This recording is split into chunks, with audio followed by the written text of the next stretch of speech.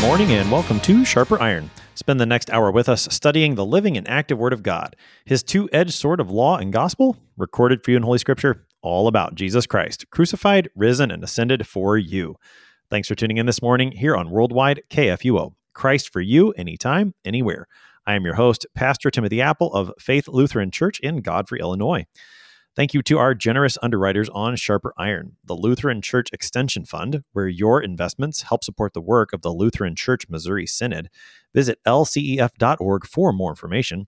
And Luther Classical College, a college for Lutherans by Lutherans, opening in fall 2025. Learn more at lutherclassical.org. On this Wednesday, November 30th, we are studying the hymn, O Lord, How Shall I Meet You? That is number 334 in Lutheran's service book. This marvelous hymn from Paul Gerhardt not only helps us to ask the quintessential Advent question, but it also prepares us to answer it with faith in Jesus, the one whose love caused him to join our humanity and so bear our sin and be our Savior. To help us sharpen our faith in Christ as we study God's Word today, we have with us regular guest, Pastor Carl Roth. Pastor Roth serves at Grace Lutheran Church in Elgin, Texas. Pastor Roth, welcome back to Sharper Iron. Thank you. Pleasure to be with you. Pastor Roth, as we get started, let's just talk a little bit about the season of Advent today. We get one of my favorite Advent hymns personally, number 334. Tell us about the season of Advent, how it functions in the church year and in the devotional life of the Christian. Sure. Advent is the Christian New Year. So we don't actually celebrate New Year in the Christian church on January 1st. It's the first Sunday in Advent, which is always the Sunday closest to St. Andrew's Day, which is on November 30th. And so this year, Advent begins on November 27th. And so that's our new year. So we could also then say that the last Sunday of the church year is our New Year's Eve. And in contrast with the world around us, which, parties hardy on New Year's Eve, we do quite the opposite. On the last Sunday of the church year, we focus on the return of our Lord Jesus Christ and are preparing to meet him through repentance and faith in his word. Well, and this hymn asks that question, how shall I meet you, O Lord? We're talking about meeting the Lord at his coming. One of the things that we're going to see in this hymn is that it's going to talk about Palm Sunday. And traditionally, the first Sunday in Advent, the gospel reading is a Palm Sunday account. In the one-year historic lectionary, you hear from Matthew, I believe, every year. And in the three-year lectionary, you hear from Matthew, Mark, or Luke, depending on which year you're listening. But it's the Palm Sunday account. Why Palm Sunday on the first Sunday in Advent right here, right before Christmas? Why are we reading from a Holy Week text? Sure. I think there are several good reasons. One is that Advent means coming to. And so this is the account of our Lord Jesus coming to Jerusalem to fulfill the purpose that he had set out on from the very beginning of his ministry. That is to go up to Jerusalem and to suffer and die for our sins. So it's really fitting to begin the church year with Jesus arriving at Jerusalem for the reason that he had come into this world, the cross, which we then get again during Holy Week. So there's a really nice connection then between Advent and the season of Lent and Holy Week. Okay, so we've got the coming of our Lord into Jerusalem forming this first Sunday in Advent text. This is a hymn that goes with that text. Thinking more just broadly about that word coming, which is what Advent means, coming to. Again, when we associate Advent with the month of December, perhaps we're only thinking about Christmas. But in what ways does the season of Advent prepare us for the Lord's coming to us? Sure. So I like to say that there are actually four comings to of our Lord to us. The first would be in the Old Testament. Our Lord repeatedly came to his people, and I think we could say with certainty this was the pre-incarnate Christ who walked with Adam and Eve in the garden, who appeared to Moses in the burning bush, and many, many other places in the Old Testament. Our Lord actually came down to earth and spoke directly to his people. And there he again and again revealed to them that he had a plan and that one day the Messiah would come, who of course would be God in the flesh, and he would come to finally visit and redeem his people. So the first Advent coming reflected in a lot of the Old Testament readings that we get, for example, from I almost said Isaiah's gospel. Some people do call him right. the fifth evangelist, right? the evangelist of the Old Testament. But the Old Testament book of Isaiah has all these marvelous prophecies about the coming of the Messiah. So there's that first coming to is an anticipatory coming to, which now is fulfilled at Christmas. The second coming, of course, would be our Lord's coming at Christmas, which we tend to associate with the season of Advent. The third coming would be an ongoing one from Christ's ascension into heaven, from where he fills all things. And from now until the last day, he comes to us continuously through his word, through his Holy Spirit, through baptism, absolution, and the Lord's Supper. So where 2 or 3 are gathered in his name, he comes to us to be with us, to call us to repentance, to be sure, but also to cheer us with the gospel. And then finally, a really tight connection between the close of the church year, which focuses on the last things, the end of the world and the return of our Lord. That theme is also picked up, especially in the first couple weeks of the season of Advent.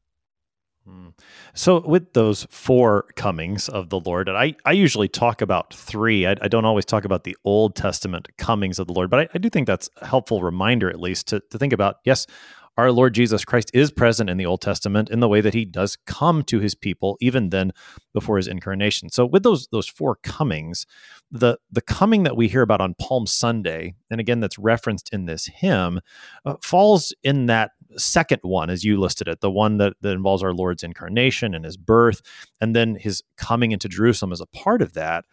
I think the reason that especially fits during the season of Advent is we see his coming on Palm Sunday as one in humility. His first, and I use the term first coming in the sense of his incarnation, his first coming was to come and be our Savior. And he did so in a way that was unexpected, in this humble way. It's very important for us to recognize that during the season of Advent, to see him as a humble Savior, so that we might place our faith in what he's done in his humility, so that when he does come again on the last day, we are rescued on that day rather than cast into the eternal judgment. Exactly. And, that prophecy from Zechariah of the king coming to Jerusalem specifically says that he's going to come in a humble manner. And I think that a lot of the people who were expecting the Messiah to come thought he'd be a very powerful military king like King David. But as Christmas shows us, as the coming to Jerusalem on a donkey shows us, our Lord came laying aside his splendor and glory and majesty as the eternal Son of God, so that he could take, as Paul puts it in Philippians 2, take up the form of a slave and bear this disgrace, even to the shame of the cross, to be our Redeemer. However, on the other hand, he has now been exalted, so that at the last day, every knee shall bow and every tongue confess that Jesus Christ is Lord.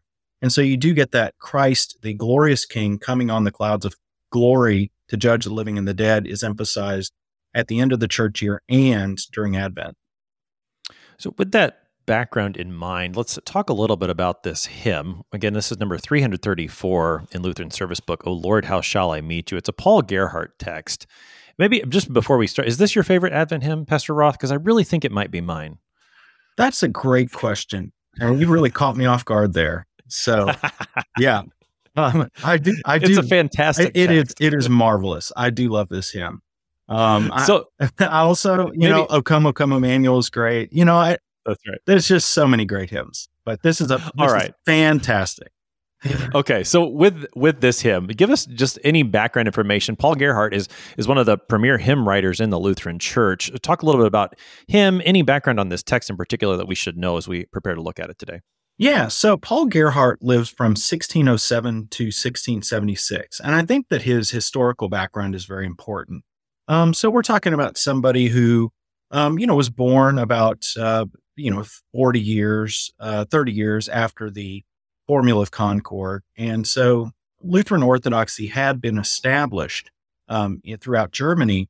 There had been a movement among, especially a guy named Arndt, for a warmer sort of piety, that would not discard the solid Orthodox doctrine that the Lutheran Church had reestablished, but that would actually encourage individuals to a warmer piety, a more sincere focus upon daily contrition and repentance.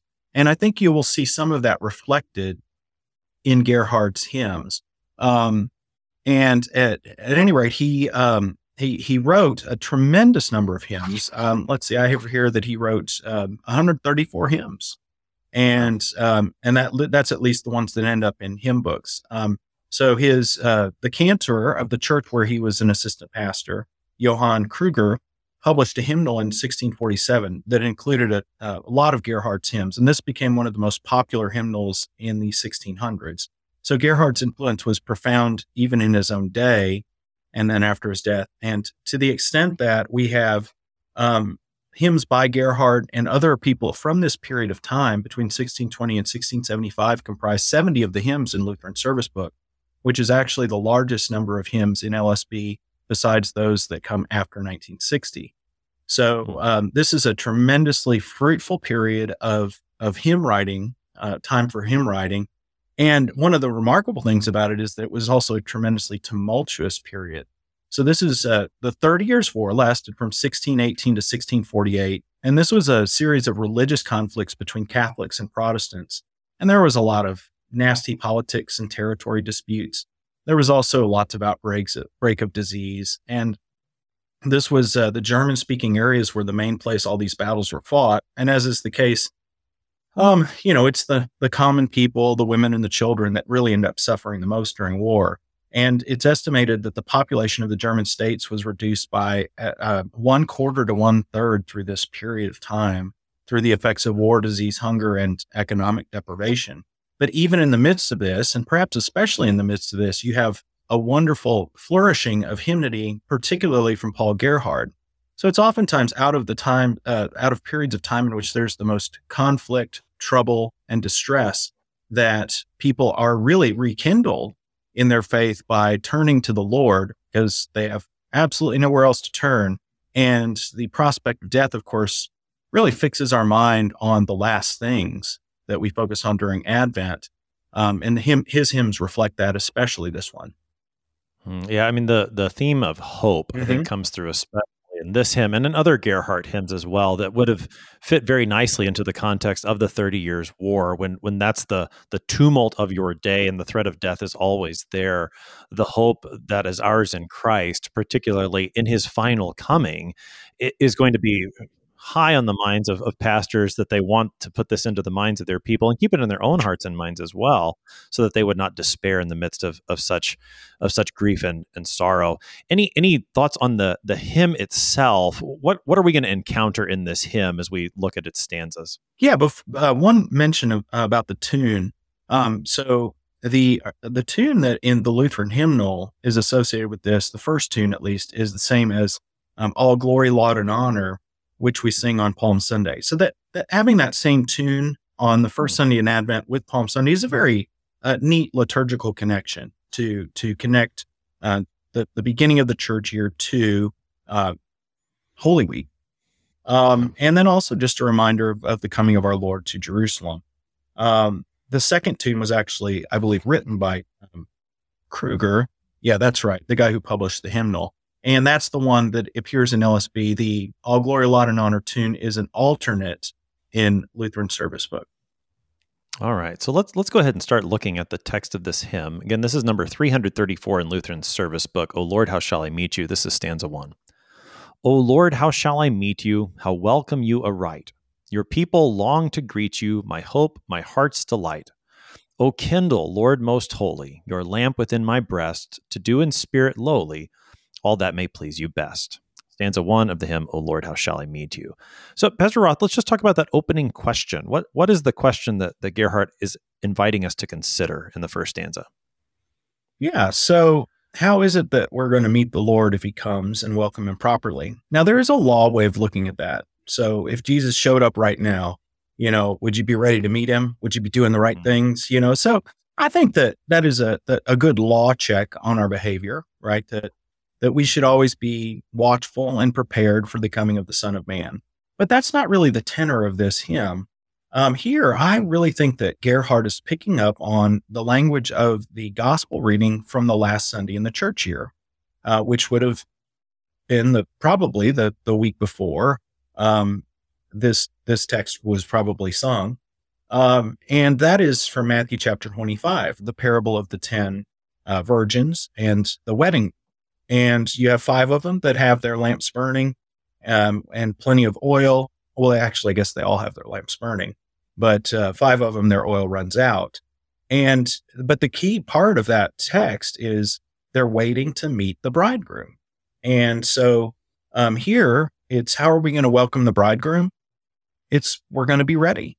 We're going to welcome him with joy and with faith in him. The bridegroom, Jesus Christ, is coming, but it's going to be a joyful meeting. It's not anything to fear unless you're unprepared. Yeah, I really appreciate the connection in this first stanza that you're making to the last Sunday in the church year. And I don't know that I would have thought about this until getting ready for this study, that there does seem to be a connection, particularly in this first stanza, to that Matthew 25 text, even the mention of the lamp in the 3rd line here in Lutheran Service Book. And what's striking about it in connection with that text from Matthew 25, or what I think is important to recognize, is that this preparation to meet the Lord, to have the lamp burning and have the oil enough and more, that can only happen if the Lord is the one who does it for us. He's the one who must prepare us to meet him. Exactly. Yeah, I mean, he's the light of the world, and he's the one who enlightens our minds and our hearts. And so if we have a lamp within us burning, then it is going to be solely by grace. And so how is it that you can know that you have enough oil? It's not the oil of enough good works, the oil of enough piety. It is the oil of faith, which comes from the word and the sacraments. And it is in that way that when we ask this question, how shall we meet the Lord, when we have been prepared by the Lord and filled with faith in him, then we actually do, as the second line says, we long to greet him. He is our hope. He's our heart's delight. It's not a terror that we approach the Lord, but we actually longing. We're looking for the resurrection of the dead, as we say in the Creed. Exactly. This is something we're eagerly waiting his return. And so people sometimes portray the last day as this really scary thing. But for Christians, it's something we're really looking forward to, as we say at the conclusion of each of the creeds, that we're really looking for the resurrection of the dead and life of the world to come, the resurrection of the body and life everlasting. These are exciting things, which is why the Holy Scripture concludes in the book of Revelation with, "Surely I am coming soon. Amen. Come, Lord Jesus." And so in that hope, we pray this first stanza, asking the Lord to prepare us to greet him with the joy and longing, having our lamp lit by him. He is the one who must prepare us. And in that, then the last line of this stanza says that we would do in spirit lowly all that may please you best. What are we asking there at the very end of this stanza? Well, the Lord says that he humbles the exalted and exalts the lowly, and that he gives grace to the humble and resists the proud. And so what we're asking is that the Lord would instill in us a Christ-like humility, just as he came on Palm Sunday to Jerusalem humble. So also then we conduct our daily lives in a very humble and lowly manner, not prideful, not self-righteous, not, boasting in ourselves, but as Paul puts it, let the one who boasts boast in the Lord. And that comes from a posture of humility. I'm like John the Baptist, right? I don't point to Jesus and say, he must decrease, I must increase. We look at him and say, he must increase, I must decrease, because he is the saving king. That's right. And so that's stanza 1. Let's take a look now at stanza 2. Your Zion strews before you green boughs and fairest palms, and I too will adore you with joyous songs and psalms. My heart shall bloom forever for you with praises new, and from your name shall never withhold the honor due. Stanza 2 of hymn number 334 in Lutheran Service Book. So, Pastor Roth, this is the stanza that really takes us to Palm Sunday. How does Gerhard describe what happens on Palm Sunday in the stanza? Well, it's a very vivid description of what actually did happen on that day, but then it immediately puts us kind of in the shoes of the people greeting him, not in some sort of historical transportation in which were you there when they laid palm branches before my Lord, but how is it that we today lay palm branches before him? It is with our joyous songs and psalms. And that really reminded me of this beautiful passage from Colossians 3, where Paul says, Let the word of Christ dwell in you richly, teaching and admonishing one another in all wisdom, singing psalms and hymns and spiritual songs with thankfulness in your hearts to God. And this really could be a theme verse for our Lutheran worship, that we gather to receive the word, which then dwells in us richly, and we respond with joyous songs and psalms. So even if we don't hold palm branches in our hands on the day of Sunday morning when we gather together, we are greeting the Lord in the same way with the song of praise that we sing throughout the service. And my mind, or at least for this first part of the stanza, goes to the Sanctus even particularly, because that was the song that was sung on Palm Sunday and the song that we continue to use as we greet the Lord when he comes to us in the sacrament. It's a wonderful connection. So you get the first Sunday in Advent, you get Palm Sunday in the liturgy. Blessed is he that cometh in the name of the Lord. Hosanna in the highest. That's right. Yeah. And not to, well, maybe to do it. If you think back again to that last Sunday in the church year and the hymn that Lutherans know well for that text from Matthew 25 from Philip Nicolai, he has the line, Hail Hosanna, and Wake Awake for night is flying. And there too talks about eating the supper, recognizing that the Lord comes to us. So again, man, what a wonderful connection. If you get to sing hymn 516 in Lutheran Service Book, Wake Awake for night is flying, on the last Sunday in the church year, and then you get to sing hymn 334, O Lord, how shall I meet you, in the first Sunday in the church year, the first Sunday in Advent. What marvelous connections you can draw between these two marvelous hymn texts and the gospel text on which they're based. So Zion is strewing before Jesus the palms. We adore him with songs and psalms. And then the image goes, Gerhard starts talking about our heart blooming with praises. How does this second stanza come to a conclusion? Yeah, it really takes us to the first petition of the Lord's Prayer and the second commandment, right? That we're going to praise the name of the Lord, pray, praise, and give thanks to the Lord, and keep his name holy. And again, this is all going to be done by his grace, by the word of Christ dwelling in us richly. And so our hearts are going to overflow as that grace pours into us, and it's going to come out from our mouths with praises. And so the prayer then, my heart shall bloom forever for you with praises new, and from your name, there's the connection to the second commandment and the first petition, as you said, from your name shall never withhold the honor due. What does it mean to honor the Lord's name? So we honor the Lord's name both with our lips and with our lives. And so we confess the true faith, the true confession of faith, say through the creeds. We confess the truth about ourselves by admitting that we're sinners and that he is our Savior, receiving the absolution. And then we also honor him with our lives as we live in our vocations according to his commandments. Let's take a look now at stanza 3 of the hymn. I lay in fetters groaning. You came to set me free. I stood, my shame bemoaning. You came to honor me. A glorious crown you give me, a treasure safe on high, that will not fail or leave me as earthly riches fly. That's stanza 3 of the hymn, O Lord, how shall I meet you, in Lutheran Service Book. So Pastor Roth, the first line of this stanza uses some language that perhaps we're not as familiar with. I lay in fetters groaning, you came to set me free. What's the imagery there? The imagery would be in being in prison or in chains. And this reminded me of what Paul says in Romans 8, in a kind of general sense. The creation itself will be set free from its bondage to corruption and obtain the freedom of the glory of the children of God. So that's a really high level way of talking about the entire creation, including ourselves being in fetters, but the liberation that we'll receive on the last day. Again, this is kind of a pointing forward to the last day. That freedom that we'll have in the resurrection is glorious. But we also, even now, have this liberation through the gospel. In one of the first sermons Jesus preached, he unrolls the scroll of Isaiah the prophet, and he reads from Isaiah 61, "The Spirit of the Lord is upon me because he has anointed me to proclaim good news to the poor. He has sent me to proclaim liberty to the captives and recovery of sight to the blind, to set at liberty those who are oppressed, to proclaim the year of the Lord's favor." So I really sensed that this line probably had that Isaiah, Luke, Jesus sermon in the background.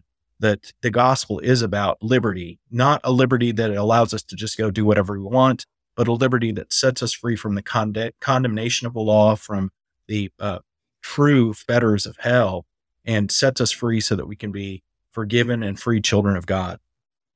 And certainly that has that last day connotation to it, the freedom that will fully be ours when Christ raises us from the dead. But as you said, even now, this is a freedom that we have in the gospel. It wasn't that many weeks ago when we observed the Reformation, and the gospel reading, I think that most churches heard it from John chapter 8, where Jesus talks about being a slave to sin. But if the Son sets you free, you will be free indeed. That freedom is ours right now because of the gospel. Absolutely. Yeah, so this freedom continues into Advent. I lay in fetters groaning, you came to set me free. You have that wonderful reversal that Gerhardt talks about in terms of a prisoner being set free. And he's going to continue with this theme of reversals in this stanza. We're going to keep looking at it on the other side of the break. You're listening to Sharper Iron on KFUO. We're talking to Pastor Carl Roth about the hymn, O Lord, How Shall I Meet You this morning. We will be right back. Please stick around.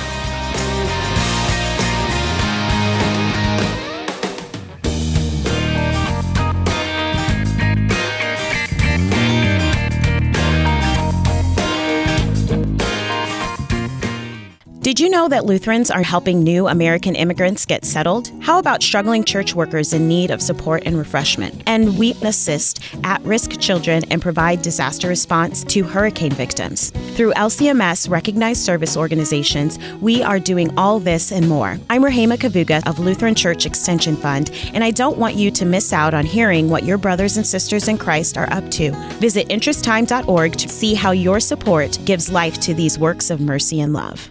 What do you think of when you hear the word college? Expensive? Liberal? Woke? Imagine a college that is affordable, a college that is unapologetically conservative and Lutheran, a college that won't take a dime of federal funding, a college that teaches the best of our Western heritage, a college where students grow in the Christian faith instead of leaving it behind. This is Luther Classical College, a college by Lutherans and for Lutherans. Visit our website, lutherclassical.org, subscribe, become a patron, and join the thousands who are making Luther Classical College a reality. Welcome back to Sharper Iron. It is Wednesday, November 30th. We're studying the hymn, O Lord, How Shall I Meet You, with Pastor Carl Roth. He serves at Grace Lutheran Church in Elgin, Texas. Pastor Roth, prior to the break, we left off in the middle of stanza 3 of this hymn. We talked about the line, I lay in fetters groaning, you came to set me free. Gerhardt continues with that idea of reversals in the second line. I stood my shame bemoaning, you came to honor me. So in the first line, it was prison, freedom. Here we have shame and honor. What's the contrast? Yeah, I couldn't help but thinking of the Pharisee and tax collector here. The tax collector is just standing there. He won't even lift up his eyes to heaven because he's so ashamed of the wretched things that he's done. And so he says, God, be merciful to me, a sinner. And then Jesus concludes that parable by saying that he went home justified, whereas the self-righteous Pharisee, who had honor in front of other people, he goes home not justified. So this is one of those great reversals for human expectations, that shameful sinners are exalted and the proud are cast down.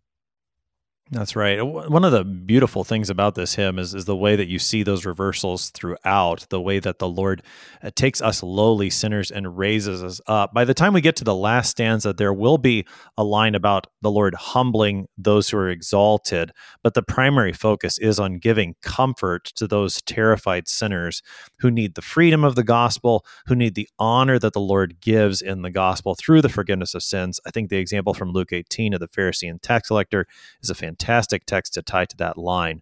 Then the last two, I think there's another reversal here, and at least in my mind, I see the contrast perhaps here between the riches that are ours in the gospel that are so much better than the riches of this life. Talk about this glorious crown and the treasure that God gives.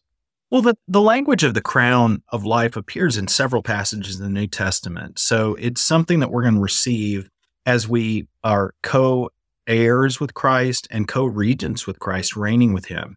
And so we receive this crown of everlasting life, which signifies the full possession of the treasures of the kingdom. And again, it very specifically says it's a treasure safe on high.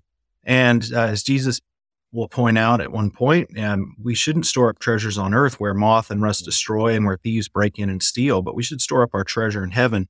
And I love how Gerhard says it's a treasure safe on high. It's something that we're looking forward to possessing. We have it now by faith, by hope. It's a sure and certain promise that we're going to receive it. And nothing can destroy it. It's imperishable, unfading, as First Peter puts it. There you go. Yeah, that's what the two passages you mentioned, the one from Matthew 6 and the Sermon on the Mount, and then First Peter chapter 1, both of those really, that's it seems where Paul Gerhard is drawing from here, that this is a treasure that nothing can destroy, and it's so much better than any earthly treasure. And so as Jesus says, where your treasure is, there your heart will be also. What better place than to have our treasure in Christ, the one who has freed us from sin, the one who has honored us with his forgiveness and now gives us this glorious crown of life through faith in him. So there's stanza 3. Then we come to stanza 4. And I know I cut you off guard by asking you your favorite hymn or Advent hymn earlier. I won't ask you your favorite Advent hymn verse, but I really think that this is my favorite Advent stanza of all. This is just a fantastic stanza, in my opinion. So I'm looking forward to looking at it with you. This is stanza 4 of 334. Love caused your incarnation. Love brought you down to me. Your thirst for my salvation procured my liberty. O love beyond all telling that led you to embrace, in love, all love excelling, our lost and fallen race. That's stanza 4 of the hymn, O Lord, how shall I meet you? So, Pastor Roth, the operative word in this stanza, I think, is love. It shows up, I think, 5 times here. Oh, well, I didn't count. 1, 2. Yeah, I think so. 1, 2, 3, 4, 5. Yeah. Well, love, I mean, how could you not think of God so loved the world that he gave? Yeah. And we tend to use that so loved in a sort of quantitative sense. He loved the world so much. But really, the sense is more like he loved the world in this way. And this stanza does a great job of spelling out what the love did. It caused his incarnation. It was the love of the Father for the world that led him to say to his Son, beloved Son, go down and set these captives free. And the Son, out of love for his Father and out of love for us, comes down to do it. Yeah. And I think the way the word love in our context today so often gets misused and watered down into a word that I don't even know what it means, honestly, when I hear it used in English anymore.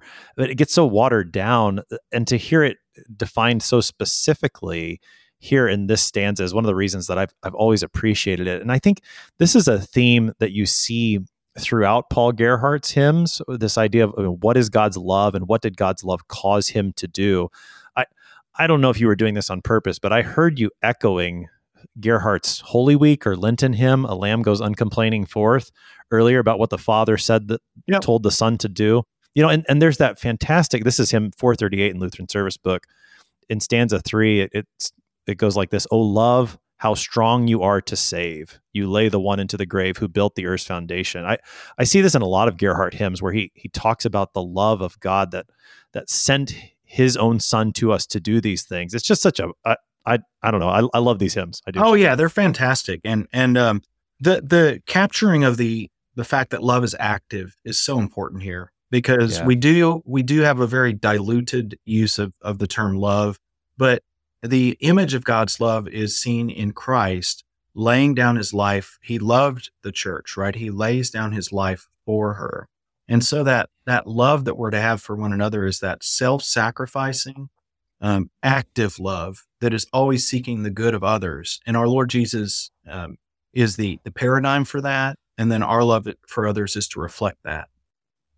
Yeah. The other thing that I noticed in this stanza, in the second line, where it says, your thirst for my salvation procured my liberty, you have a repeat of the idea of liberty there again. But the longing that's expressed there, your thirst for my salvation, going back to the very first stanza where it's your people long to greet you.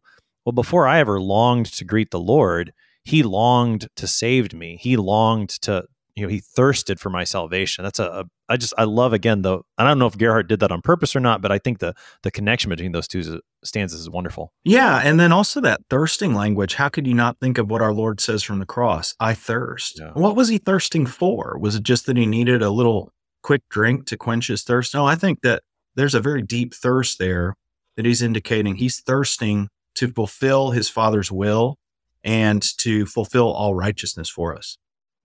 Yeah. And then as this stanza concludes, and it goes, again, to exalt this love and to praise God for this love. It's a love that's beyond all telling. Who else could have a love like this? And then that led you to embrace that embracing language.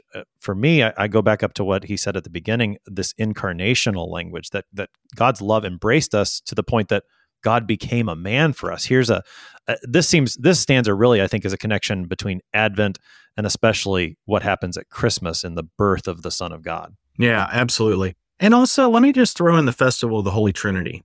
There's a passage from Ephesians 3 that is deeply Trinitarian. It mentions the Father, Son, and Christ. And I really think that this language of love, all love excelling, comes through. So I'm going to read a few verses here. St. Paul says, "For this reason I bow my knees before the Father, from whom every family in heaven and on earth is named, that according to the riches of his glory he may grant you to be strengthened with power through his Spirit in your inner being, so that Christ may dwell in your hearts through faith, that you, being rooted and grounded in love, may have strength to comprehend with all the saints what is the breadth and length and height and depth, and to know the love of Christ that surpasses knowledge, that you may be filled with all the fullness of God." Now, what in the world does it mean to be filled with all the fullness of God? It has to be something beyond all telling, right? It has to be this most magnificent thing. So I think that passage and this hymn stanza really just show us that the love that God has for us is beyond all human understanding, but it's also greater than anything we could ever ask for or imagine. Yeah, as the rest of that chapter goes on to say there in Ephesians chapter 3. And what makes it remarkable here, even in this hymn text, is that who is it that God has loved? Who is it that God has embraced? As Gerhard puts it, it is our lost and fallen race. And you mentioned earlier, John 3:16, "For God so loved the world." Sometimes we skip over just the words, the world.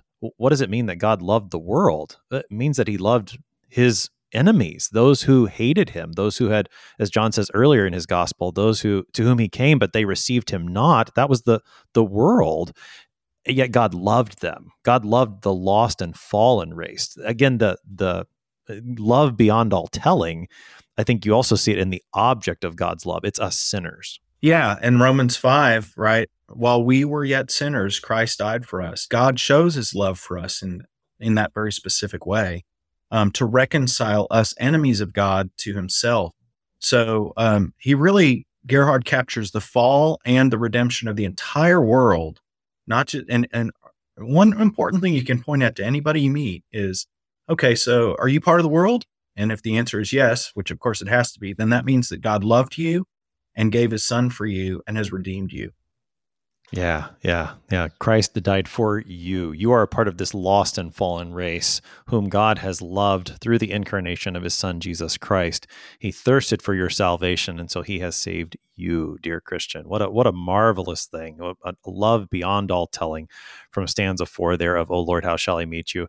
Just briefly, I want to mention that in TLH, the Lutheran hymnal, which I believe you still use there at Grace Lutheran in Elgin, correct, Pastor Roth? Yes, we do use it, but then we also use Lutheran Service Builder to incorporate a lot of the hymns from Lutheran Service Book that are not in TLH. Fantastic. Well, this is in TLH. There are a couple of stanzas that aren't in Lutheran Service Book. And there's one that I think I just want to read briefly because it follows this stanza about love causing God, the incarnation of the Son of God. And it goes on to speak of the comfort that is ours in this fact. So this is in TLH, the Lutheran hymnal. This hymn is number 58. And in the Lutheran hymnal, this is stanza 5. "Rejoice then, ye sad-hearted, who sit in deepest gloom, who mourn o'er joys departed and tremble at your doom. Despair not, he is near you, yea, standing at the door, who best can help and cheer you.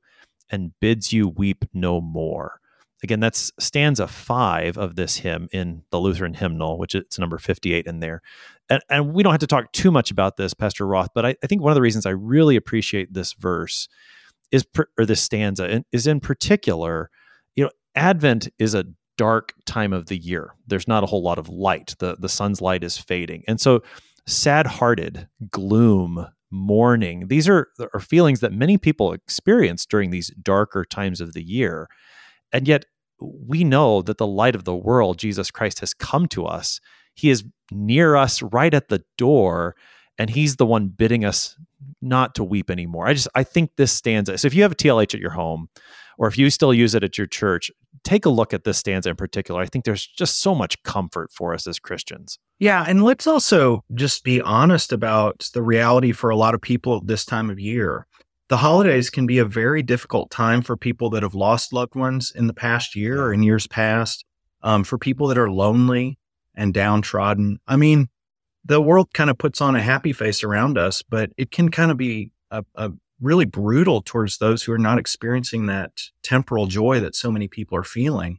But if you, as a Christian, turn to texts like this, you can recognize no matter how difficult things are, despair not. He is near you. He says, I'll never leave you or forsake you. And he bids us weep no more. That doesn't mean he says, hey, stop crying, toughen up. It means you don't have to cry anymore because the biggest problem you have, sin, that terrible burden of sin and eternal death has been removed from you. So rejoice in the Lord. Yeah. Well, and I mean, the bidding you weep no more, that's what Jesus does for Mary Magdalene at the empty tomb, or he asks her why she's weeping. And then when he reveals himself to her, that weeping turns to joy.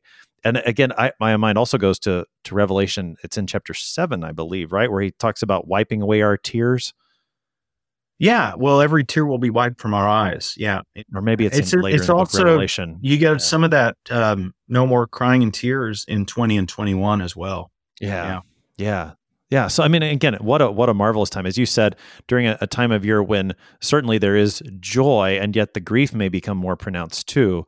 To know that God himself has joined my lost and fallen race. He has become a man to save me, and he's right there with me. What great comfort is ours. Again, take a look at O Lord, How Shall I Meet Thee, hymn number 58 in TLH, for a couple more verses. Marvelous comfort there.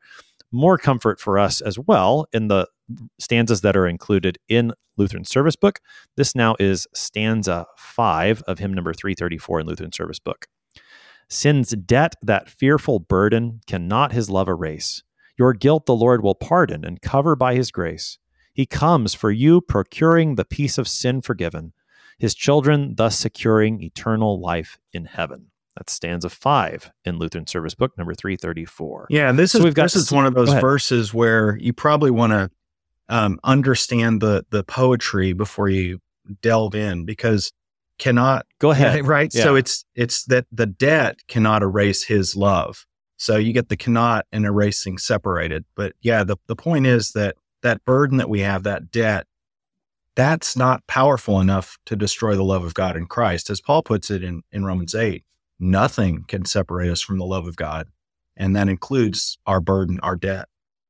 All right. Okay. So those first two lines are saying sin's debt is a fearful burden, but that burden can't erase God's love. That's the more prosaic way of saying what the poetry says in stanza 5. And what I love about that couplet combined with the next is that Gerhardt says sin's debt won't erase God's love. And I think then if you combine that with the second one, and the reason for that is because God's love has erased your guilt. It's been covered by the righteousness of Christ. Exactly. So we recently had the parable of the unforgiving servant in Matthew 18, and there the guy had racked up this zillions of dollars of debt towards his master. That's a technical term. Zillions, exactly. He could never pay this debt off, right? And yet the master forgives him completely, and that's exactly what God has done for us. And so if he's erased that debt, how could that erase his love? That's impossible. It's specifically his love that has erased the debt in Christ. That's right. And not only has he erased the debt, but he's also covered you with his pardon. He covers you with his grace. He covers you with the robe of Christ's righteousness. It's not only a taking away of sin, but it's an imputing of Christ's righteousness. Yeah, exactly. So, and then as the stanza continues, we have more Advent language. He comes for you, procuring the peace of sin forgiven. Maybe here's another place where we want to make sure we understand the poetry and the language. Procuring is not always the first word we use in this situation. What's being said here in these last two couplets? Yeah, so it just means obtaining or acquiring. And so this reminds us that we're not the ones who have to get this peace for ourselves. It's something he procures through his perfect life, fulfilling all righteousness, and then the pouring out of his holy blood and his innocent suffering and death for our sins. That's the payment. So the procurement department is that one that buys things for the company, right? He buys this. This is redemption language. And as a consequence of the forgiveness of sins, which he earns for us, then Paul says in Romans 5 that since we are justified by faith, we have peace with God. Yeah, instead of the burden of sin from the first part of the stanza, we have the peace of sin forgiven, taken away, so that, and the peace comes along with this eternal life, which is secure in heaven. That's similar language to what we saw at the end of stanza 3, the treasure safe on high. Here it's eternal life that's secure for us as children in heaven. Yeah, and that language of us being children of God, we can't emphasize enough. Again, on All Saints Day, we have that reading from 1 John chapter 3, that what we will be has not yet appeared, but even now we are children of God. In spite of all outward appearances, we are children of God through his promises. Let's take a look at the last stanza in Lutheran Service Book, number 334. This is stanza 6. He comes to judge the nations, a terror to his foes, a light of consolation and blessed hope to those who love the Lord's appearing. O glorious Sun, now come, send forth your beams so cheering, and guide us safely home. That's stanza 6 of the hymn, O Lord, how shall I meet you? Pastor Roth, here we get now we've gone from the first coming of Christ, now we're going to the final coming of Christ, the judgment to the nations. And here we do have a bit of language that we'll encounter in other Advent hymns about how that day is received by those who are not Christians.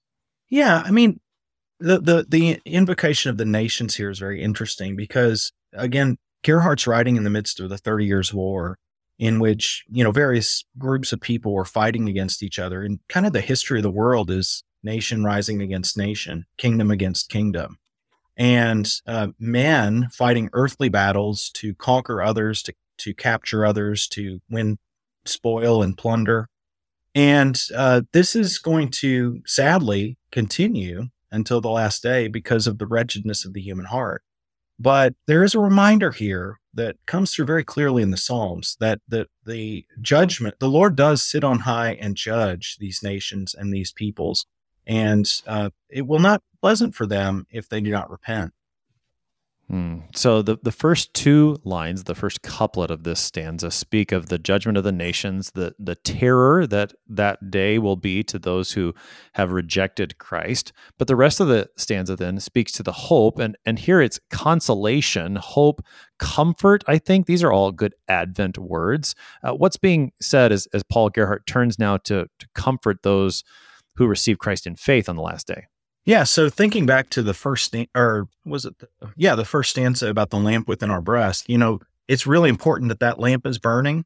But as we hear in the scriptures, sometimes that wick, right, grows dim in the midst of sin and sorrow.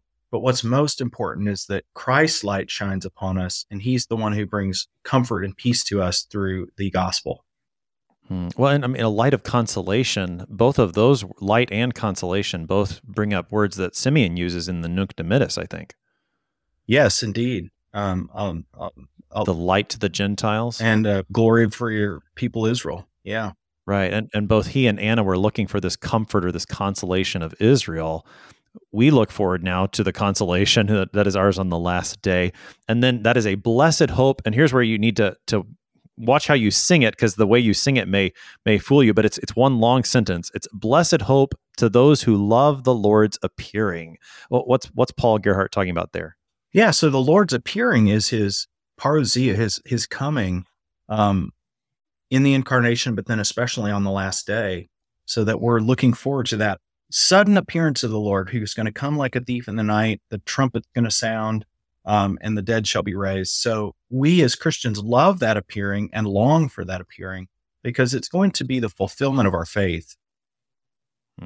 Yeah, this part of the stanza makes me think that Paul Gerhardt had in mind Paul's words in 2 Timothy 4. 2 Timothy 4, verse 8, Paul writes, "Henceforth there is laid up for me the crown of righteousness, which the Lord, the righteous judge, will award to me on that day, and not only to me, but also to all who have loved his appearing." It sounds like Paul Gerhardt is echoing Paul's words there. Yes, two great Pauls. That's right. That's right. The Apostle Paul, Yeah. and now Paul Gerhardt writing based on his words. And then the hymn closes with a prayer, "O glorious Son." Now it's spelled S-U-N, but S-U-N is capitalized. Why is that title for the Lord Jesus used here? Yeah, I think there we're getting a little hint about, or from the Benedictus, right? The morning star is going to rise in our hearts, and the day spring from on high. And so Christ is portrayed as not a sun god, right? But he is the true sun that enlightens the entire world. And he's going to send his beams, which come through the gospel, through the forgiveness of sins, to bring us cheer and to then make us lights, little lights of the world. Well, and I think the prophet Malachi speaks of the Lord in this way. He talks about the sun of righteousness rising with healing in its wings, would be another place maybe where Gerhardt is drawing from. And then when the glorious Son, Jesus Christ, when he comes, he sends forth his beams, cheering and guides us safely home. Take us into the conclusion of this hymn. Yeah, this is kind of funny, right? Your car has beams, right? It has high beams and low beams. And at night, after you've had your Advent service, it's dark out, especially this time of year. And without those beams to guide you home, it would be very perilous. And so this is a sign that our Lord is going to be the light, who's going to see us through this very dark and difficult world to bring us safely to our heavenly home. Pastor Roth, we have about 2 minutes left on the morning as you reflect on this marvelous text from Paul Gerhardt, and particularly reflecting on his question, "O Lord, how shall I meet you? How welcome you aright?" Again, how does this hymn help us to answer that question as the Lord would have us? Yeah, I was thinking about a couple of ways that we actually welcome the Lord. And one also, to tie it back in with Matthew chapter 25, a little bit later on in the chapter after the parable of the 10 virgins, we have the Lord talking about his coming on the last day. And to those blessed by his Father, the sheep who are on his right, he's going to say that we actually have welcomed him whenever we've shown mercy to the least of these, his brothers. And so one of the ways that we welcome the Lord aright is by receiving fellow brothers and sisters in Christ to give us encouragement, to call us to repentance, and then also to show mercy to them. And also the language of welcoming reminded me of this wonderful part of the liturgy of baptism, where after the baptism, the congregation welcomes the child in the name of the Lord.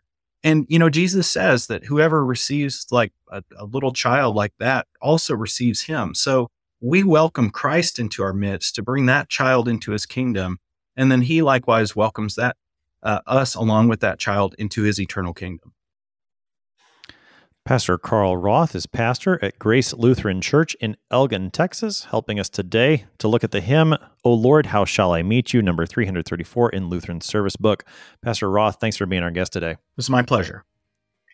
I'm your host here on Sharper Iron, Pastor Timothy Apple of Faith Lutheran Church in Godfrey, Illinois.